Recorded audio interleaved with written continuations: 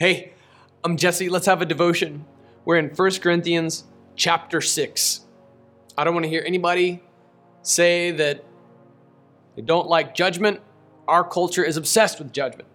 We have whole reality shows based around judgment, where some judge is in a chair. They turn around just to see who's vying for their approval. And we have literally shows like American Idol and The X Factor. We have these shows about judgment. I mean, like, we love to judge the living snot out of each other all the time.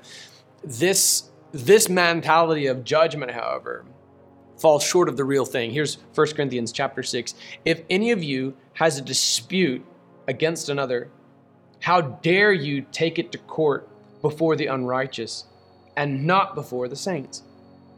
Or don't you know that the saints will judge the world?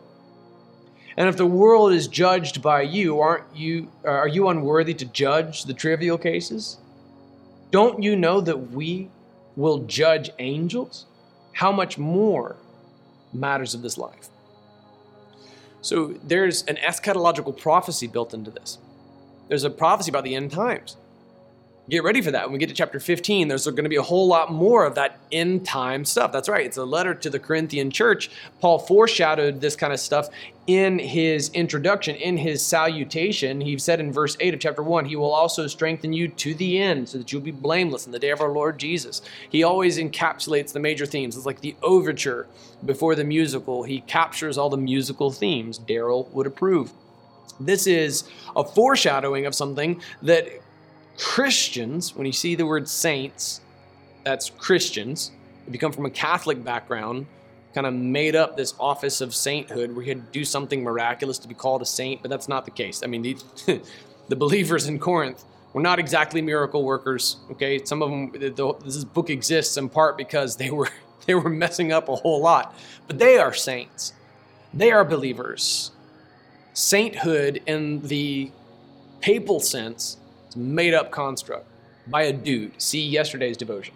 Okay, there's no John, Paul, Francis, whatever. There's no Apollos. There's no Cephas. There's no Paul. None of that. You just go straight to Jesus.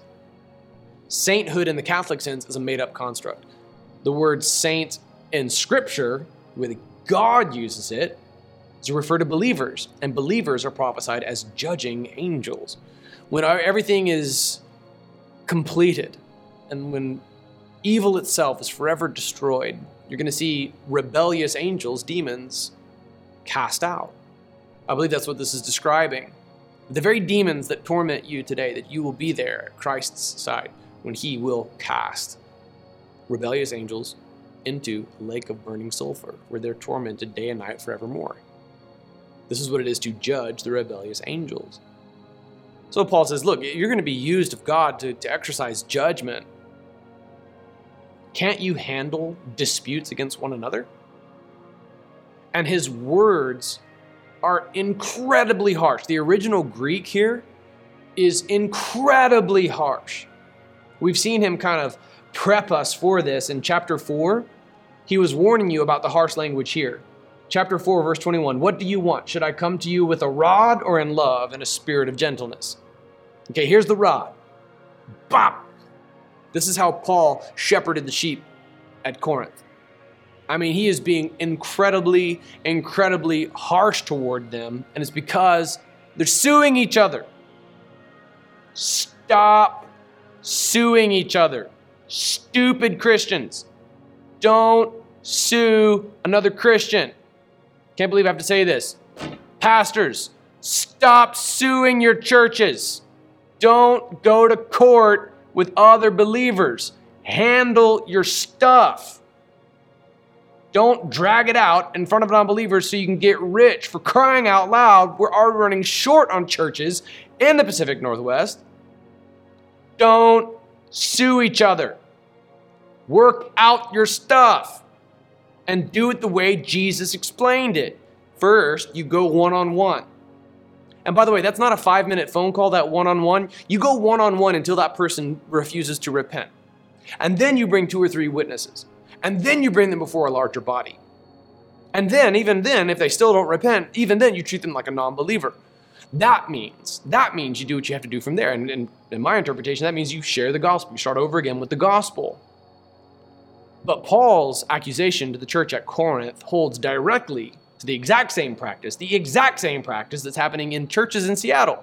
How dare you take it to court before the unrighteous?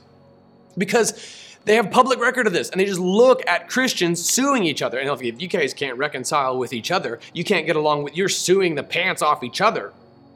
Why should I believe any of your gospel that teaches about grace and forgiveness and restoration? You don't have any grace for each other. You don't believe in restoration for each other. You don't have forgiveness for one another. Why should I believe a word you have to say? How dare you go to court with other believers? I know what it's like. I've been wronged by Christians numerous times, and I have had the temptation to sue the living snot out of them over it, but that's purely based in my own vindictiveness towards them.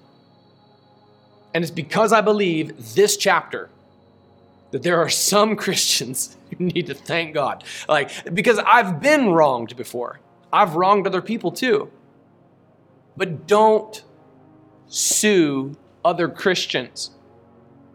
Paul reprimanded the church at Corinth for that, and that exact same practice. I don't even have to practice any kind of hermeneutical device here. It's literally the exact same practice happening in the church of Seattle today. If any of you has a dispute against one another, how dare you take it to court before the unrighteous and not before the saints? You handle this the way Jesus taught us to handle it. I have never seen Jesus' model in Matthew 18 fail. I just haven't. I've just never seen it fail. The catastrophes I've observed have been from stupid Christians misappropriating Jesus' instructions in Matthew 18 and skipping step 1, making up witnesses for step 2. By the way, those need to be human beings that you bring as witnesses, and they need to be cognizant of the fact that they are witnesses, and they need to be present, they need to be a part of the church. If you skip Matthew 18 and you go straight to court, let's be real here. You just want money. You're sinning. You're greedy. People of God gave that money to God. They gave that money not to the individual church's bank account. They gave it to God. And now you are suing the church because you want that money that was given to God, because you feel like you've been wronged. Handle your stuff according to Jesus' instructions. It has never failed. It has never failed. It has never failed. It has never failed. The only time I've ever seen failure happen is when we as Christians mess up those instructions for how to handle confrontation. The very existence of the church is predicated on our ability to handle conflict, just like Jurassic World was predicated upon its ability to handle it when an asset got out of containment, i.e. a dinosaur came out. In the same way, our relationships are predicated on our ability to handle conflict with each other, because it's going to happen. It's inevitable. And God gave us instructions for how to do that. But when you skip step 1 of Matthew 18 and step 2 and step 3 and go straight to court with somebody else, you defame the gospel and you defund ministry in a place where it's needed more than ever. I know that the temptation is there. When you've been wronged, you've been slandered, you've been smeared, and you have a solid tort case because of interference with a professional relationship, a defamation case. I know what it's like. It's like being given a winning lottery ticket at somebody else's expense, but 1 Corinthians 6 exists.